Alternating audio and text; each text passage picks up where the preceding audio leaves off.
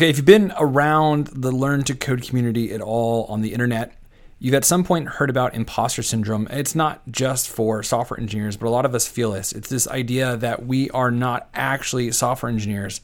So who are we to be learning this? Anytime you hit a snag in this process, imposter syndrome will likely come up. It's this feeling that you don't belong, you don't have whatever it is that you don't have, a computer science degree, a math brain, the ability to focus, etc.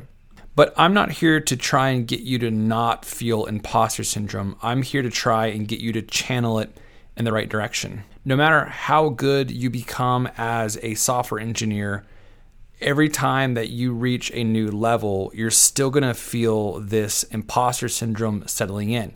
So you can do one or two things about it.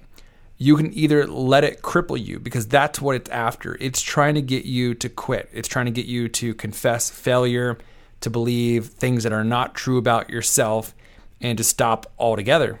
You can do that, or you can embrace it, because imposter syndrome is a good thing. It's a sign that you are in an area of discomfort.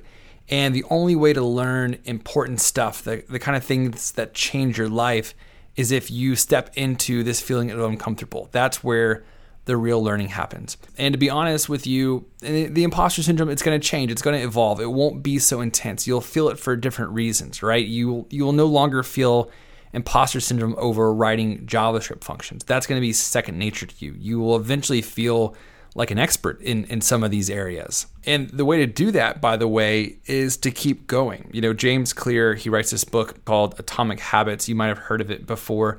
But he goes over the example of somebody who starts going to the gym. And he says that before you start going to the gym, if you're unfit, if you're out of shape, you are not the kind of person who goes to the gym, right? But if you could just show up every single day that you just show up, that you just drive to the gym, you are casting a vote for a new identity. The new identity is someone who goes to the gym. And the same is true with coding or becoming a software engineer. Every day that you show up and you write code, regardless of if it's good or bad, you are casting a vote for this new identity as a software engineer. And as you do that, you're going to deal with imposter syndrome less and less. Or at least, as I said, the imposter syndrome is not going to come from the basic stuff. It's going to come from the more advanced stuff. And this will keep happening until, honestly, I think until we're dead. If we continue to learn and grow, we'll continue to experience imposter syndrome. So embrace it. It's a good thing. It means you're being stretched.